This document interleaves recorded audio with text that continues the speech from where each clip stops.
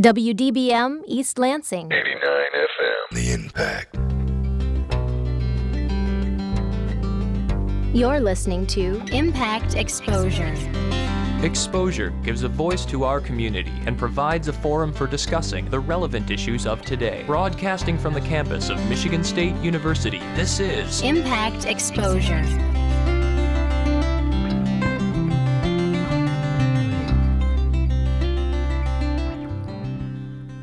Good evening, and thank you for tuning in to Exposure on WDBM Impact 89 FM. I am your host, Abby Newton. Today is my last show for the school year, as I will be spending this summer in Denver, Colorado, but Exposure will continue with our new host, Stephen Rich. I will introduce you to him later this evening. Now, in lieu of my last show, I thought it was only fitting to do a best of, where I showcase our best stories, interviews, and features of the semester. Tonight, we will have a year in review. We will talk about comic books, gender roles, Michigan tourism, breweries, and Batman.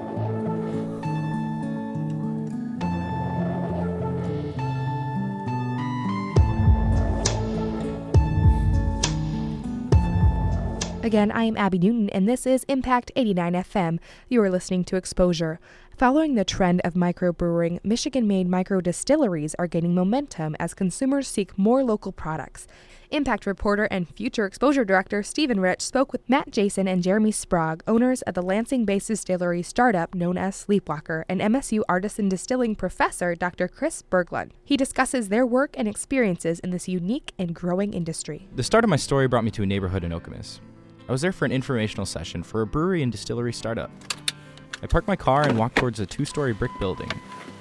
I was surprised to see a couple kids by the door, but they took my jacket, made me leave my shoes, and directed me upstairs. The small room was packed with people. There was a big sofa along the back wall, food and drinks on a long card table, and Cornelius kegs cluttered in a corner with printed signs above each one. Heck Yes Heffenweisen, Kinky Brown, King Jeremy Imperial Stout. It was Sleepwalker Brewery and Distillery. The Japanese translation for a sleepwalker is someone who, the literal translation, it's 4 characters or so. It's dream, play, person. And so we love that. I mean, a person who's dreaming and playing. And so that became our slogan. So dream, play is Sleepwalker. That was Matt Jason, one of the co-founders of the business.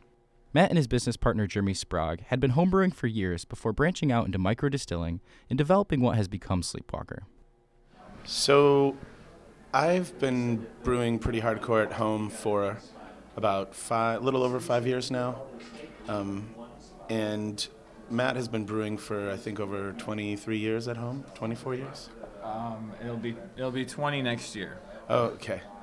75 years or something like that. So about 5 years ago, Matt and I have been friends for a really long time. Our children went to school together, preschool, and about 5 years ago, Matt had me come meet him for drinks to talk about microdistilling. Now, microdistilling centers around developing unique and high-quality liquors in small quantities. While microbrewing is quite popular in the state, Matt and Jason are one of a few microdistillery businesses in Michigan. With spirits, there are some economies of scale that you have to take into consideration. I mean, you can make really good whiskey in a huge scale, and with beer, we don't tend to see that as much. So there isn't as big of an impetus, I don't think, to do smaller company or smaller outputs of whiskey, but you can make a really unique, distinctive product that the big companies won't make. So with a focus on quality and local products, they've begun to cement themselves in the mid-Michigan community. In the past, they partnered with the Allen Neighborhood Center to serve beer at fundraisers. And obviously, as home brewers, we can't charge anything for it, so we're just serving small samples. And we kind of gave this cool spin to their event, and they gave us some exposure. And we are currently now working on leasing a space from them to produce beer this summer and to serve, to fill growlers to go. They've also partnered with Craft & Mason Coffee Roasters, and Midtown Brewing Company actually did a collaboration brew with Sleepwalker. So, there are people who want to do some fun, unique things, and that's what we're all about. But microdistillery work is challenging and expensive. It's difficult to take those first steps in the industry, but Michigan State University may have the answer. The MSU Artisan Distilling Program has been working to develop and educate individuals pursuing distilling.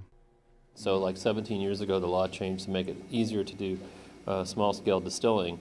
And as a chemical engineer, also with a lot of training in food science, I thought, that might be a good time for MSU to see if they want to get involved in this. And so we had some meetings and stuff, and with the industry and everything. And the general, everybody agreed that it'd be a good thing for MSU to have a program to support this industry. And Dr. Chris Berglund is the professor who founded the educational distilling program and its commercial partner, Red Cedar Distilling. And years later, the distilling program remains a unique resource here at MSU. This is the only distilling program in the United States. This is it.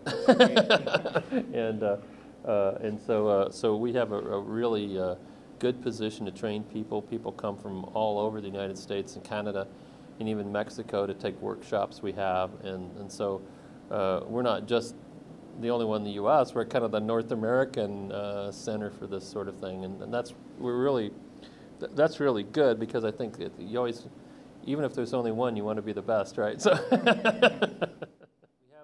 Berglund said that the focus remains on giving students tools to learn about the industry. Everybody that works here right now is an MSU student, and either a graduate student or undergraduate, and even people tending bar, in the tasting room, are MSU students, and so we really try to keep the MSU stuff as a really kind of in the front. From a cohesive relationship with the big name companies to the growth of the spirit industry as a whole, Berglund told me that the future of craft distilling was looking bright. Whiskey alone is growing between 4 and 8% per year, and so it's really a big growth market. And so there's plenty of room for a lot of people, and I think it's just people are liking. They like the sort of the buy local, spirits, wine, beer. The local stuff is really popular, and then the big brand stuff's still popular too. And community members like Alfonso Salas look forward to seeing how this growth in the distilling market can bring growth to the community. Well, I'm excited first and foremost is that this company, our Sleepwalker, is being located here in Lansing. I think it's important that if you live in the community and you believe in Lansing, you believe in the community, you see that its growth, then why not invest in it? And so I took a seat at the bar in the Red Cedar tasting room, and I ordered the bartender's favorite, because if there's one place where you trust their judgment, it's at the distillery. Cheers. For Impact News, I'm Stephen Rich.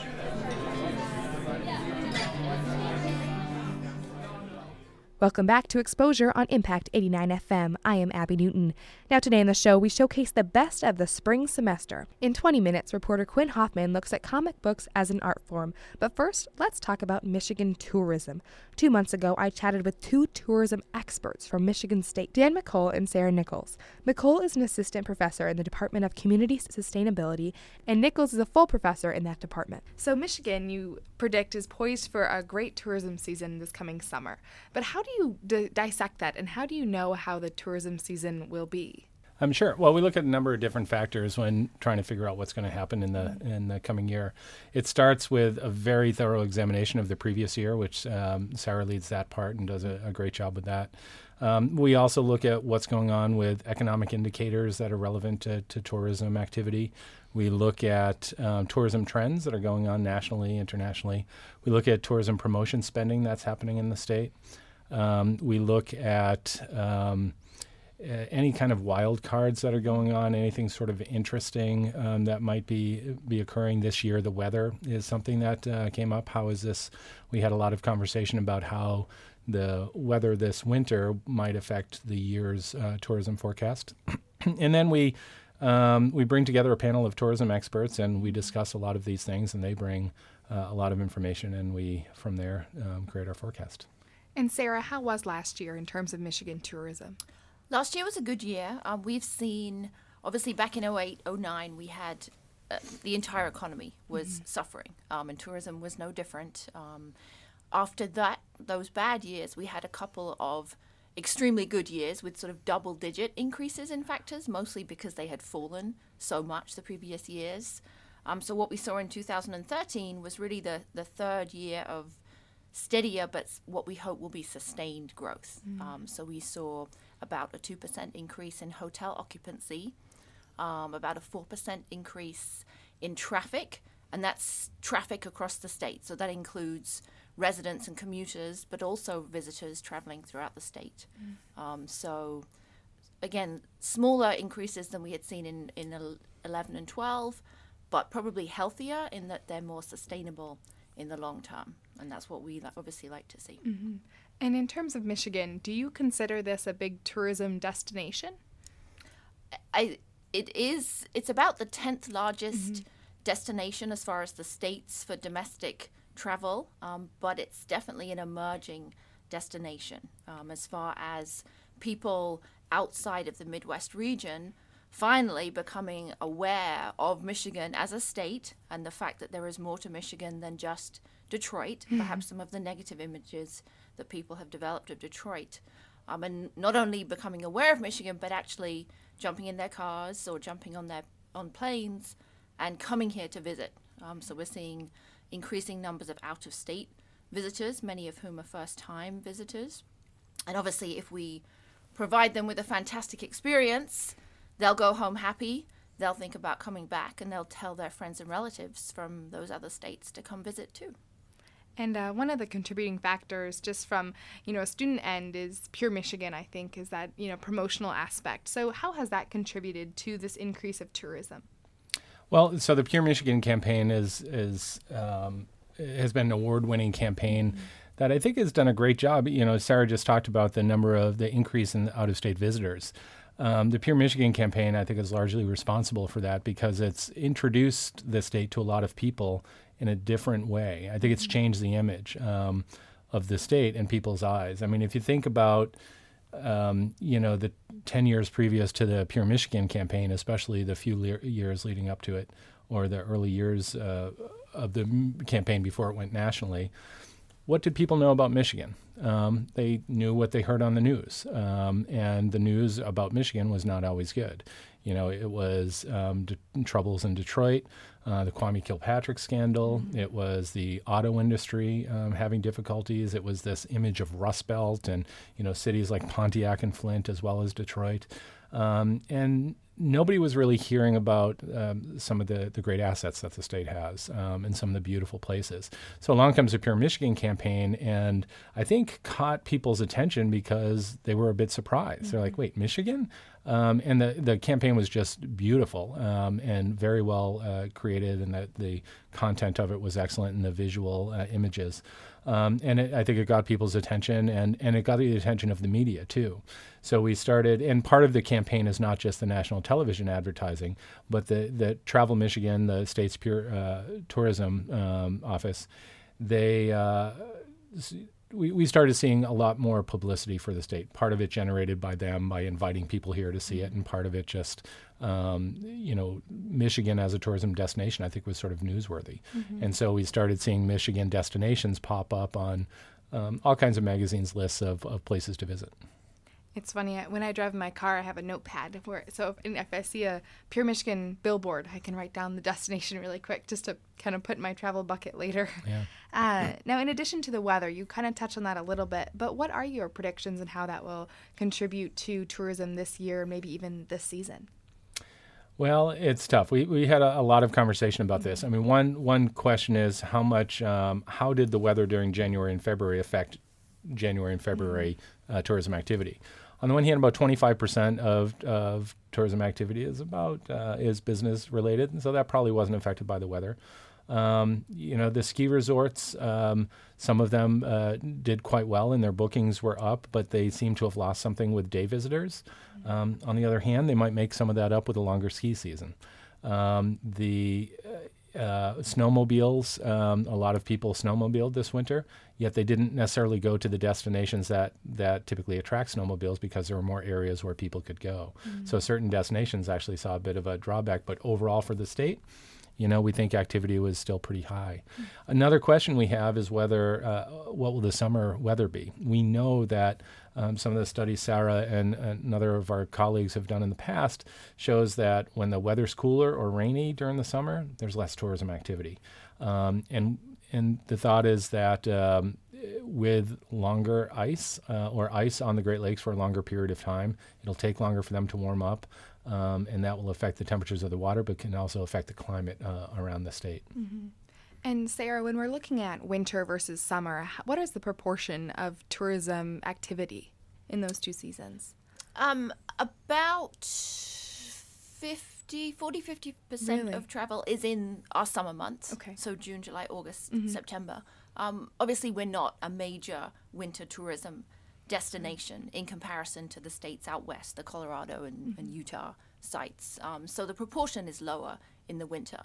But for those ski areas, and obviously especially the ones that don't have year-round facilities, that don't have golf, don't have spas, don't have conference centers, winter for them is their only season.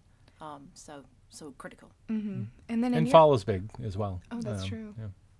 I didn't think about that. You're right. It's growing. Well, I mean, you have people touring the wineries and seeing the colors. And speaking of that, how has this kind of new fascination with the craft beers, with the wineries, contributed to Michigan tourism and even enhanced restaurant diversity in that homegrown aspect? Yeah, I think we have a lot of factors coming together, and Sarah can speak to this as well. We both have an interest in what we call culinary tourism. Sure. But I think it matches the image that the Pure Michigan campaign has tried to establish at a time when people are interested in not only things like craft brews and wines and local foods, and we have the whole local food movement, but also there's a trend in travel to go from place to place. And so the idea of like touring wineries or touring breweries around a region is up right now compared to just going to one destination and staying there. So I think the timing with sort of trends that are going on in society, and when you're traveling, you want to get a piece of the local culture. And what better way to do that than sampling some of the local foods and drinks? And just to follow up on that, Michigan is actually the second most agriculturally diverse state in the country after California. So as far as the diversity of locally grown foods, and obviously mostly summer and autumn produce that we have, we're second only to one as far as the variety, which obviously gives us a lot of advantage and gives our chefs a lot of good things to work with. So. And is it fun for you to, Michigan's, like you just mentioned, it's a very unique state and it's surrounded by lakes. It's got this diversity. So is it interesting to work and figure out this tourism in addition to enjoy it for yourselves? I think it's wonderful. Neither of us are Michigan natives, but we certainly proudly call Michigan our homes. And Sarah can talk for herself, but I know I do. And it's a wonderful state to be able to tour around, and it's a great industry to be able to work with. And we here at MSU have a wonderful relationship with the tourism industry, and professionally, that's very rewarding. Yeah, I'd say the same thing. I'm very proud to live in Michigan. I've really enjoyed living here for the last 12 years. The tourism industry here is fabulous to work with. It's a hard-working but very active, friendly industry. And it's fantastic to have been here as the industry recovers and really goes from strength to see Pure Michigan take off, and to be involved in watching that and helping that grow. And around the country, too, Michigan, I think a lot of people in the tourism industry in other states are a bit envious of Michigan with some of the things the industry has been able to do and in securing funding for the Pure Michigan campaign and delivering such a wonderful campaign, too. So I know when I travel anyway to other places around the country, we hear some of that. Oh, you're from Michigan. Wow, you guys are doing some interesting things there. So a funny story following on from that, there's an organization called the Council of State Tourism Directors, and they give out what are called the Mercury Awards every year. And historically, they've given anywhere from 5 to 10 of these awards each year to things like the best TV advertising, the best radio advertising, the best PR campaigns. And because Travel Michigan and the Pure Michigan campaign have won so many of those awards in the last 5 or 6 years, they've actually limited the number of awards that any one state can win to 2 per year. I think it was the year before last that Michigan won 5 of the 10 awards that they gave out. So they had to limit the number that any state could win, so to give all of the other states a chance, because Michigan was doing so well. That makes you a proud Michigander, I think. Absolutely. Yeah, sure. And just a couple more questions. One, how do you foresee the evolution of tourism? Because it's a constantly changing process, as right now we have that homegrown, kind of crave and that excitement. So in your opinion, Sarah, do you foresee different types of tourism industries popping up in Michigan, or what are your thoughts on that? I think one of the characteristics of tourism worldwide is an increasing trend towards niche kinds of travel. So travel that is focused on a specific activity. So even within culinary tourism, we see now wine-focused tourism, beer-focused tourism, people that are interested in local foods or organic foods. And I think that will continue. People's interests become more and more specialized. And I think because of the diversity of Michigan and its natural and cultural and agricultural resources, we're very well placed to be able to appeal to all of those different kinds of specialist interests. We're also lucky here, compared to some of our southern states, to have 4 seasons. Florida doesn't have a nice 4-season offering, whereas here we can have the changing climate, the changing types of activities that people can engage in. So we've got that nice wide variety of seasons, urban and natural kinds, and urban and rural kinds of settings, lots of different things to see and do. Excellent. And my last question is, what is your favorite place in Michigan, or one that you hope to travel to as tourism extraordinaires? Well, my in-laws live near Sleeping Bear Dunes in the northwest part of the state. And I've been going there for a number of years, even when we weren't living here in Michigan. And it's always, I've said long before I was working in the industry in this state, that it's one of my favorite places on earth. Wow. I'm going to take the diplomatic British approach to this answer and say that I couldn't possibly pick one place for fear of offending any tourism industry employee from any of the other places I don't pick. But a couple of places that I've had a chance to go to the last couple of years that were sort of surprises in the best possible way. One was the Keweenaw Peninsula. I had never really been west of Escanaba up in the UP before, and for a lot of UPers, that's only halfway. That's not even the whole way through the UP. So Keweenaw was gorgeous, and a place that really surprised me was Marquette. It was a phenomenal small town, fabulous setting, lots to do indoors and outdoors, great hotels and restaurants. So that for me was sort of a great surprise. Well, we are glad to have you here, and we're glad that we have 2 individuals who are doing just that. Thank you. Thank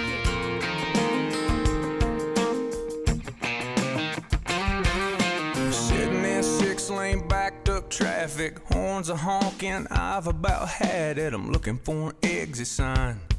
Gotta get out of here, get it all off my mind. Then like a memory from your grandpa's attic, a song comes slipping through the radio static, changing my mood. A little George Strait in 1982, and it makes me wanna take a back road, makes me wanna take the long way home. You're listening to Impact Exposure. For more variety than you'll hear on any other station, listen to the Impact Primetime, where you can find a different specialty show every night of the week. Friday nights at 10 p.m., get ready for The Mechanical Pulse, where we're spinning all the house, trance, drum and bass, electro, ambient, and remixed music you need to get the weekend started. You'll hear live interviews and DJs spinning straight from the Impact Studios and the best new music on the scene. So tune in every Friday night at 10 p.m. for Mechanical Pulse. Only on 88.9 The Impact. Have you ever considered donating your blood? If not, perhaps you might reconsider. By the time this announcement is through, 15 new people will need blood. In fact, blood is needed by 1 in every 10 hospital patients, and there is almost always a shortage. There is no substitute for human blood. It cannot be manufactured. It can only come from those willing to donate. To learn more or make an appointment, visit redcrossblood.org. Reconsider blood donation. It's about life. Now back to Impact Exposure.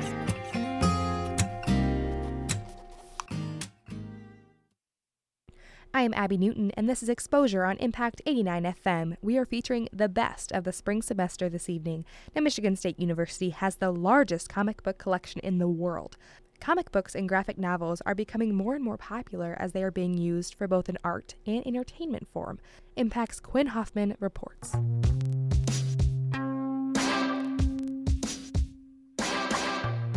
The Walking Dead, Scott Pilgrim vs. the World, V for Vendetta, Kick-Ass. What do all these movies and TV shows have in common? They all started as graphic novels. That's right, comic books. Centuries old and more commonly known as comics, graphic novels are defined a novel made up of a sequence of drawings in boxes that tell a story. Many people associate comic books with kids, but that's not where we find them today.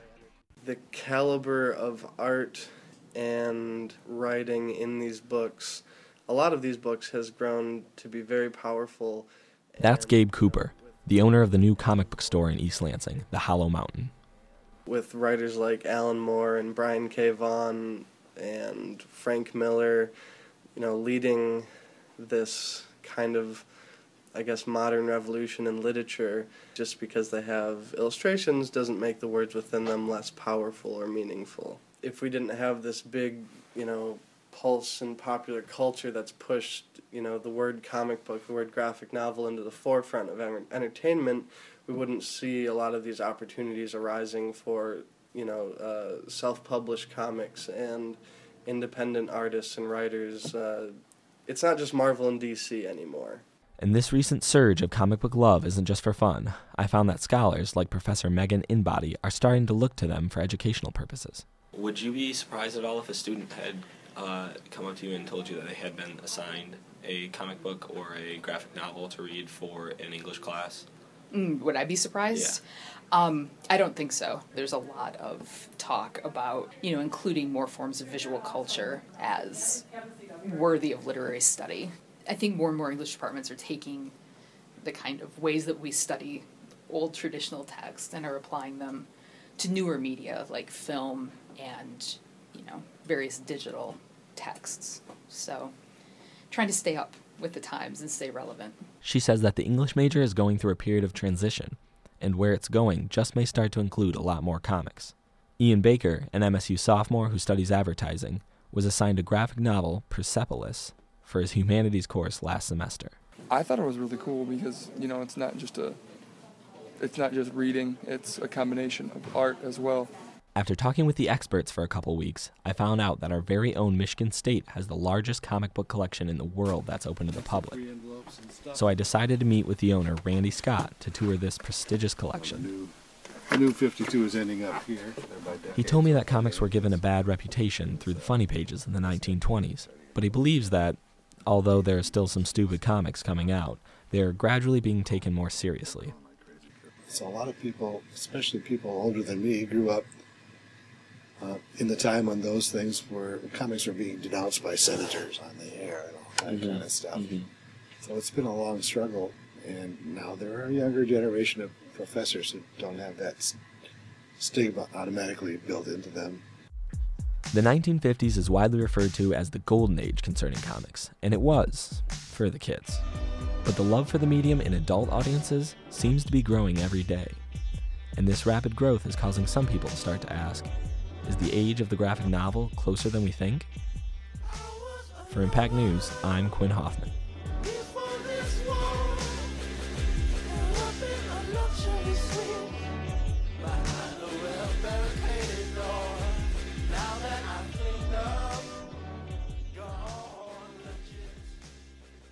This is Abby Newton, and you are listening to Exposure on Impact 89 FM. Still to come on Exposure, we tell a story about Batman visiting Michigan State. Now, the Eat at State food truck at Michigan State has an award-winning cheeseburger on its menu. The signature smoked cheddar cheeseburger was named the best local food recipe by the National Association of College and University Food Services. I gave the burger a try. with Chef Kurt Kwiatkowski. And for $1 more, would you like to make it a combo? Sure. MSU's Eat at State food truck, Signature Smoked Cheddar Cheeseburger, won the best local food recipe in the nation. This cheeseburger was created with the help of locally produced foods and Chef Kurt Kwiatkowski, who has been the corporate chef at MSU for 4 years. Now I visited the award-winning chef to find out his secrets and try the famous cheeseburger for myself. The first thing I asked him was how difficult it was to produce a cheeseburger in a truck. It's not that difficult, it took a lot more in the planning and figuring out, okay, we want a signature item. And all right, what's that signature item going to be? All right, we want it to be a burger. All right, if I want it to be a burger, because I love burgers, I want it to be something that's delicious, something that's a little bit unique. And so I think everyone really enjoyed all the practice runs in figuring out what that burger was going to be and then trying to figure out what's going to make it special. And we started tying in with all the great partners that we have on campus with the beef from Michigan State and then the greens from the Student Organic Farm, getting the cheese from the MSU Dairy. The cheese? It was an important decision. We've got 7 different cheeses that we can use. Let's take them all. And John from the dairy store was like, all right, here you go play. And it kind of honed in on 2 of them specific because I felt like the smoked cheddar would be just too powerful by itself. And so we're cutting it with some sharp cheddar, both from the MSU Dairy. And it just works out to be a great pairing. It took the creative minds about a month to fine-tune the cheeseburger. However, the staff very much enjoyed that fine-tuning. Yeah. The staff, chef, did we need to do another sample to make sure everything's okay? I'm sure. Yeah, exactly. Yeah, well, could you show me how this burger's made? Sure, absolutely. With that, Chef and I journeyed to the food truck. The kitchen inside this truck was probably about 10 square feet, tops. 5 bodies fluidly moved throughout the truck as burgers, grilled cheese, and lemonades were passed to waiting customers. We're going to walk her through how easy it is to make a burger. And then hopefully you're going to want to taste it afterwards. Okay, good. Fresh greens, ripe red tomatoes, and chopped cheeses line the wall as a sizzling black grill toasted bread and beef. And then Chef took over. So we start with our beef. We've got our little food truck seasoning. There's about 9 or 10 different ingredients, but everything from cracked black pepper to turmeric to granulated garlic to dried onions, paprika, so it's a lot of stuff. Once you make up the seasoning blend and then you can get the cheese right at the MSU Dairy store. The pink beef began browning as I listened to the sizzle of the grill. Next, Chef took a handful of 2 cheeses and delicately placed them on the beef. Then, he surprised me by grabbing a water bottle and what looked like an upside-down bowl with a handle on top. And so the way we melt the cheese, it's kind of like an old-school diner thing where you hood it and you put some water on it so the steam melts the cheese really, really good. That was part of the design of the burger, too. When I knew that the only piece of equipment we were going to basically have to cook to order was a flat top, the burger was designed with that in mind. In no more than 2 minutes, the hood was removed and the burger was placed on a toasted bun and ready for dressing. Just fresh spring mix, red onions, and tomato. I washed his dark green lettuce, a few red onions, and a tomato slice added even more color to the bun and the cheese-covered beef. Yeah, they're Chef said the burger was a beauty. It's just something that's super special, because you can still see some of the burger, you see the tomato, you see the greens poking out of that bun. The bun's nice and caramelized, browned on top. And it's not necessarily grease, it's just some of the stuff that comes from that sharp cheddar, a little bit of as that cheddar melts. I was handed a glass of lemonade, complete with a sliced lemon and a sliced orange, and took a big bite of the signature smoked cheddar cheeseburger. Oh, that's delicious. I can confidently say that I like the judge's choice of the best local food recipe. My next adventure, the pothole dessert at the food truck. For Impact News, I'm Abby Newton. Losing weight without speed, eating sunflower seeds, drinking lots of carrot juice and soaking over rays. But at night I'd have these wonderful dreams, some kind of sensuous treat, not zucchini, fettuccine, bulgur wheat, but a big warm bun and a huge hunk of meat. Cheeseburger in paradise, heaven on earth with an onion slice.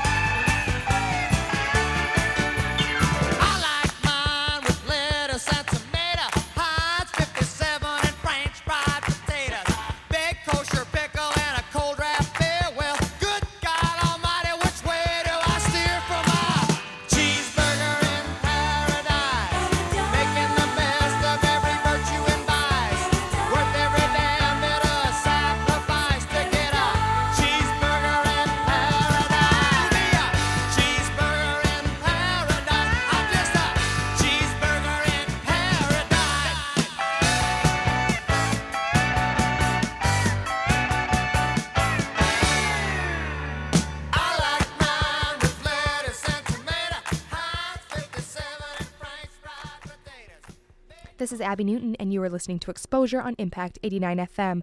About a month ago, we did a show all about gender.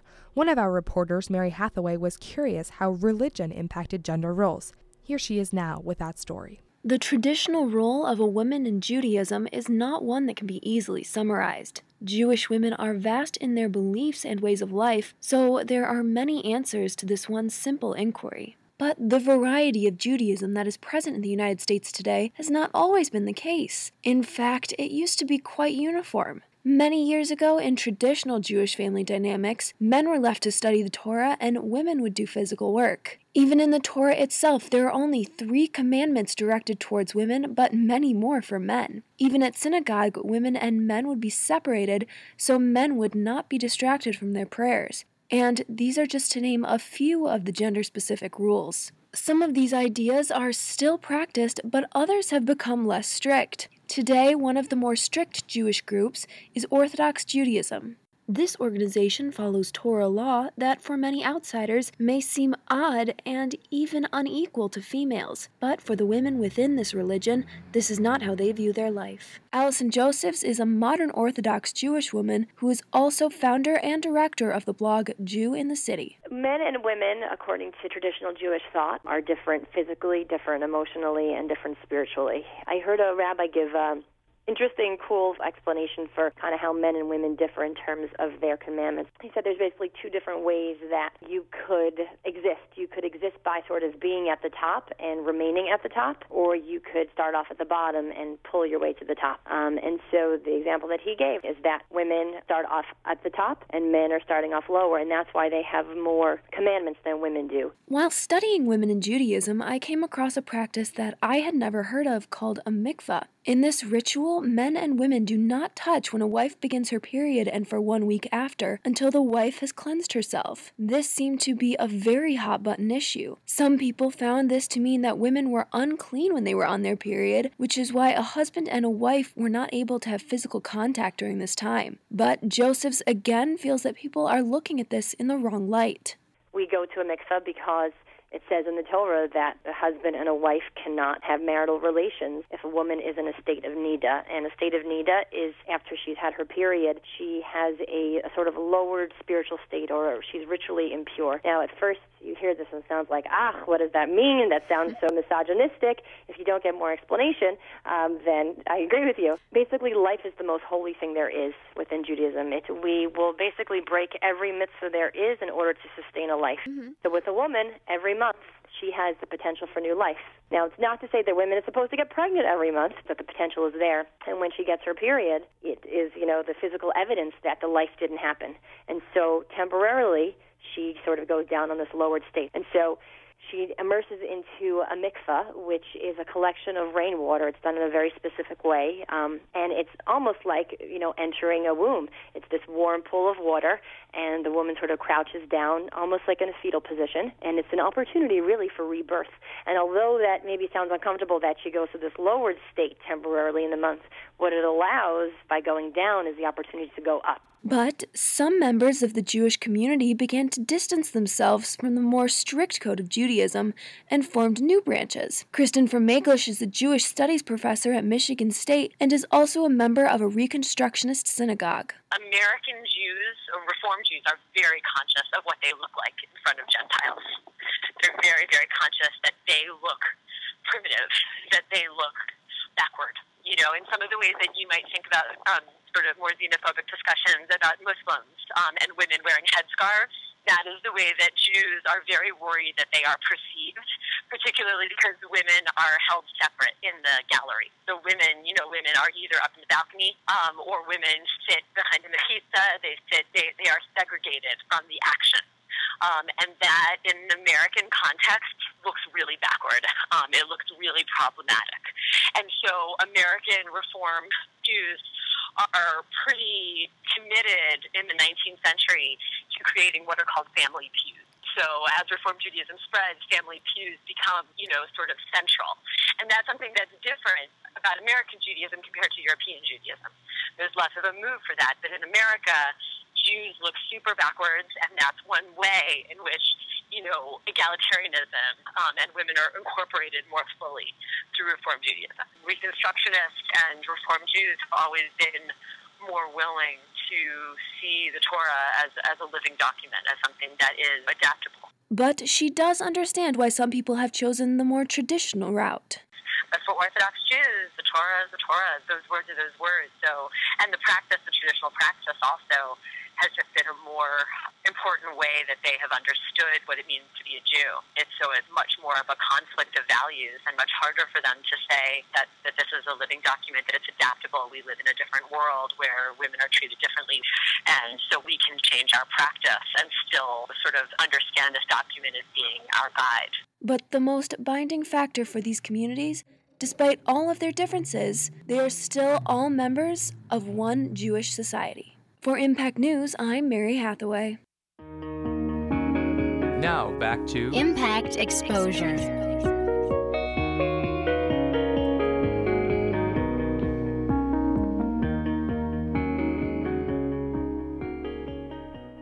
Welcome back to Impact 89 FM. You are listening to Exposure, and I'm your host, Abby Newton. Now, Quincy Sear is a Michigan State University ROTC National Guard cadet. In his future, he hopes to combine a civilian and military career, just like his father did. Quincy's father, Jack, was also in the National Guard.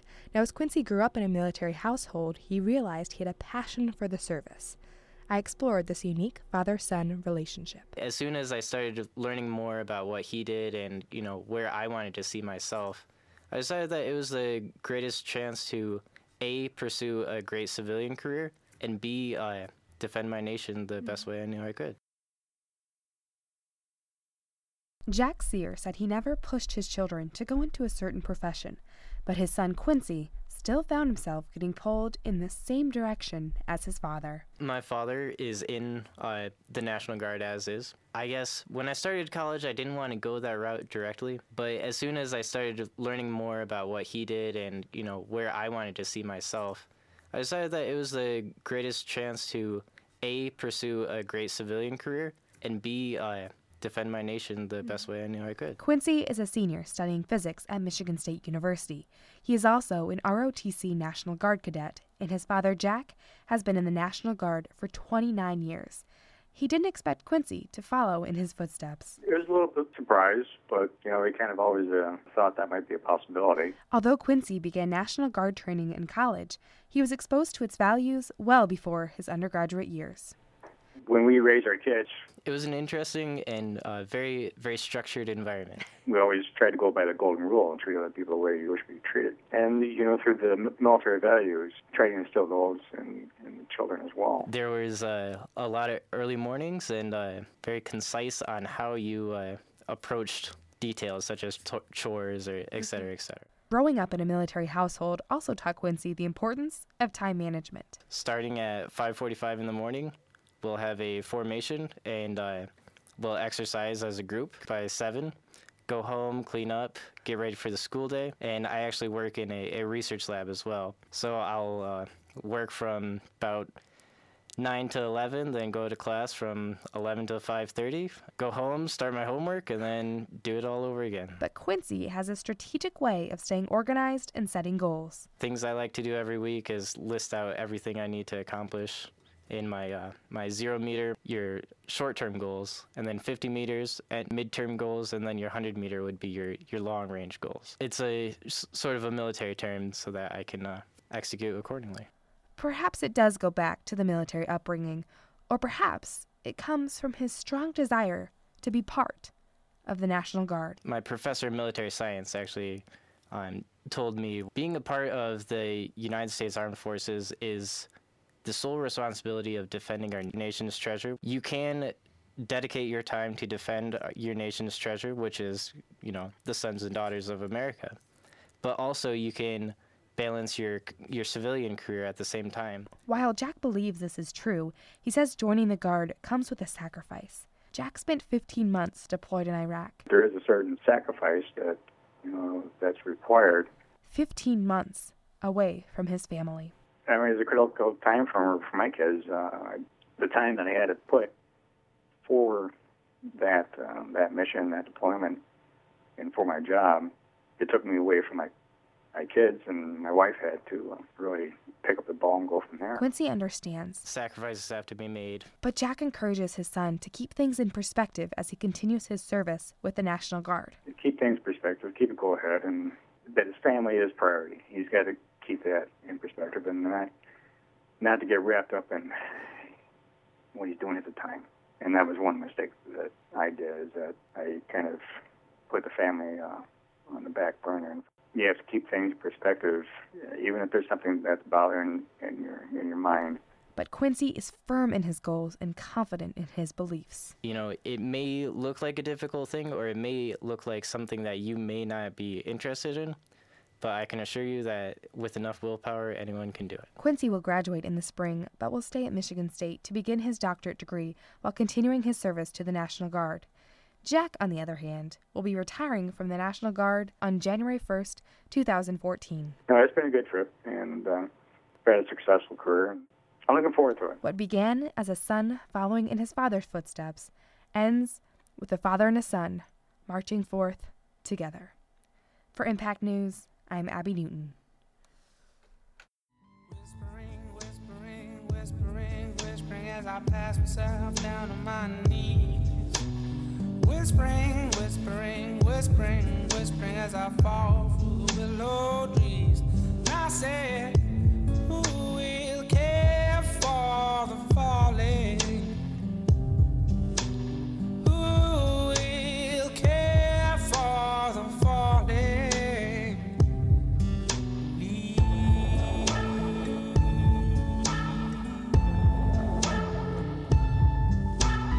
Whispering, whispering, whispering, whispering as I fall through the willow trees.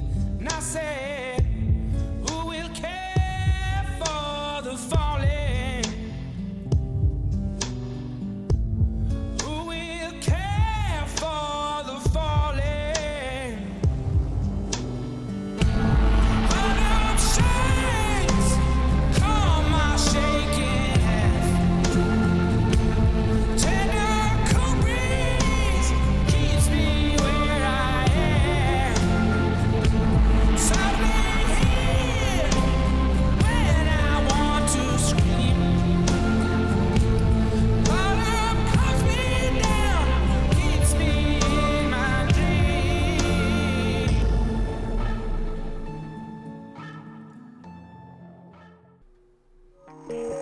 Now back to Impact Exposure.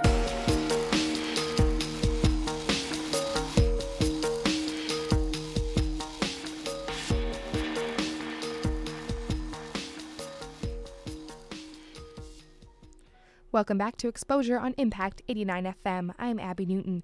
Tonight on Exposure, we feature the best of the school year.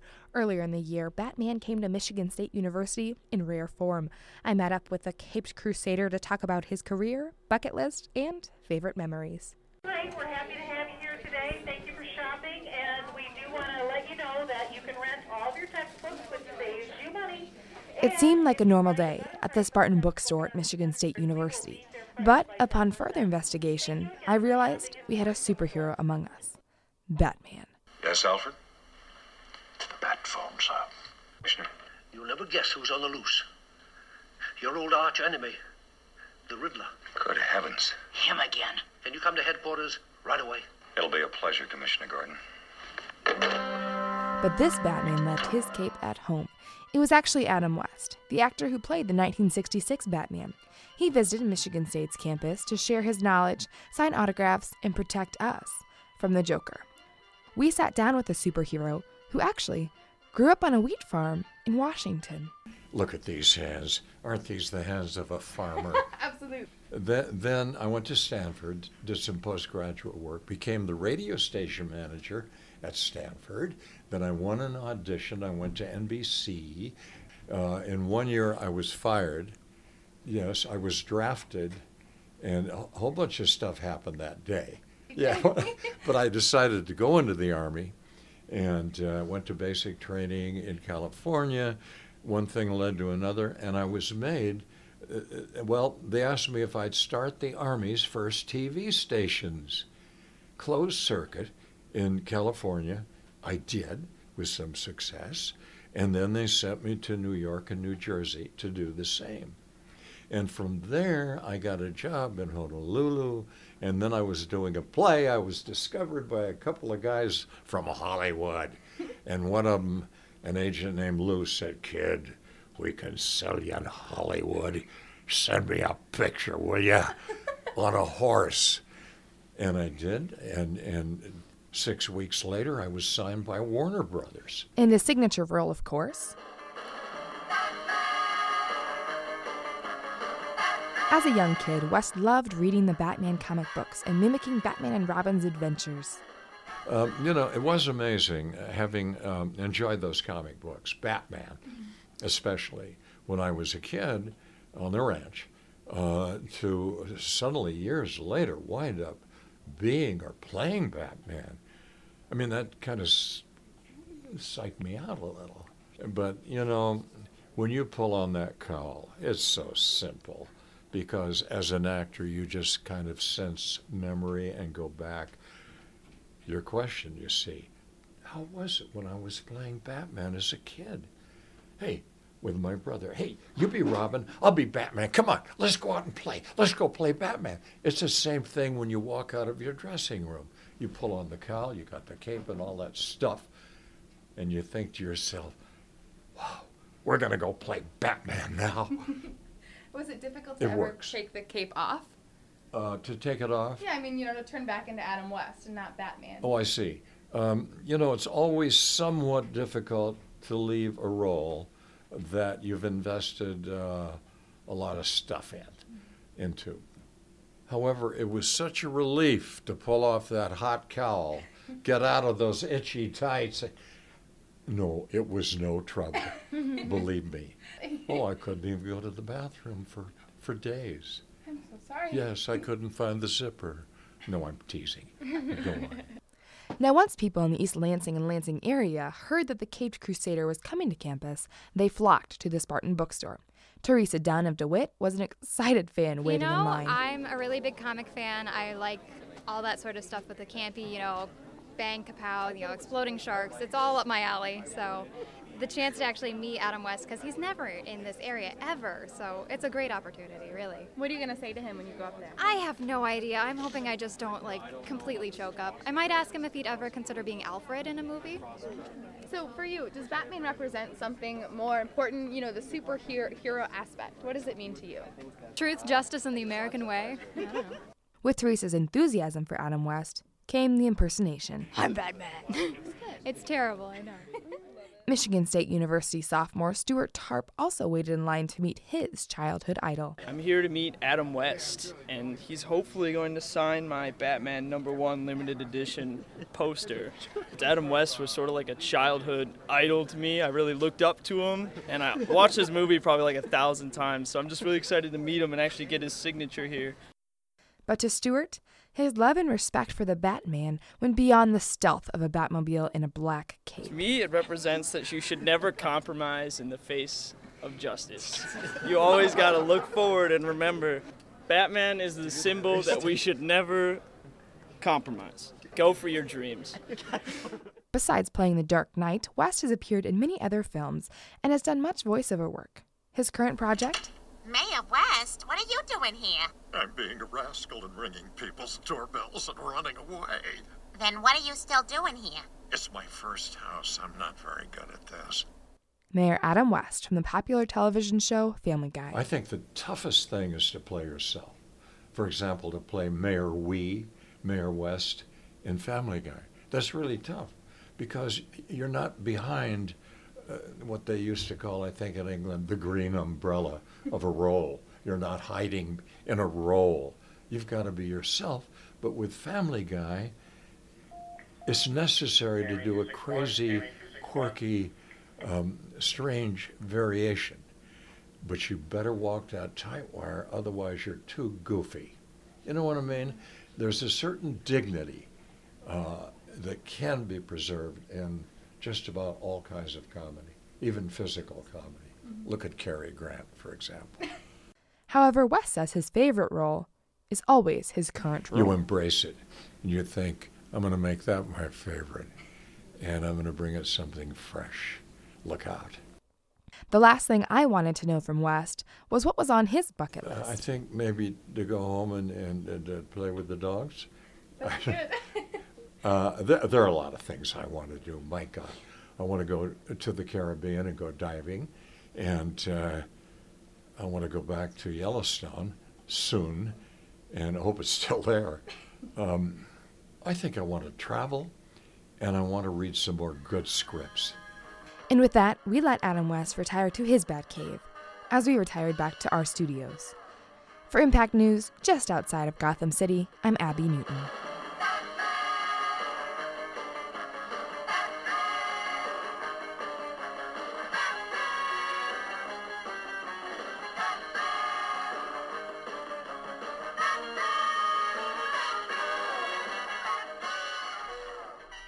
And that is all we have for Exposure tonight. But before we end the show, I want to introduce you to our new Exposure Director at Impact 89 FM, Stephen Rich. Stephen, welcome to the show. It's good to be here, Abby. How do you feel, Stephen, being the new Exposure Director? I'm very excited. I got a lot of good plans for the summer, so I think we're going to have a lot of fun. What can the audience look forward to?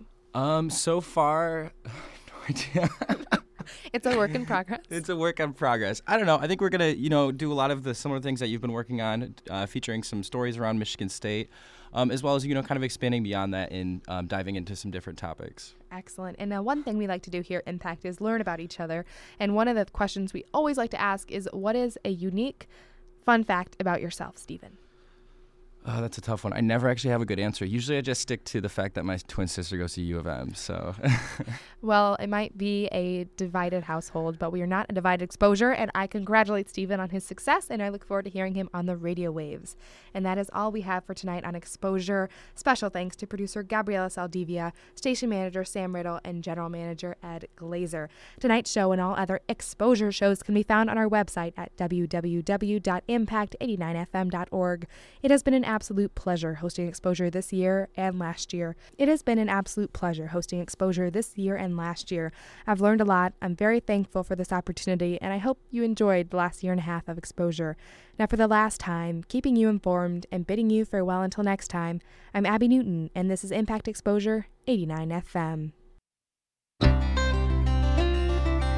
Broadcasting from the campus of Michigan State University, you've been listening to Impact Exposure.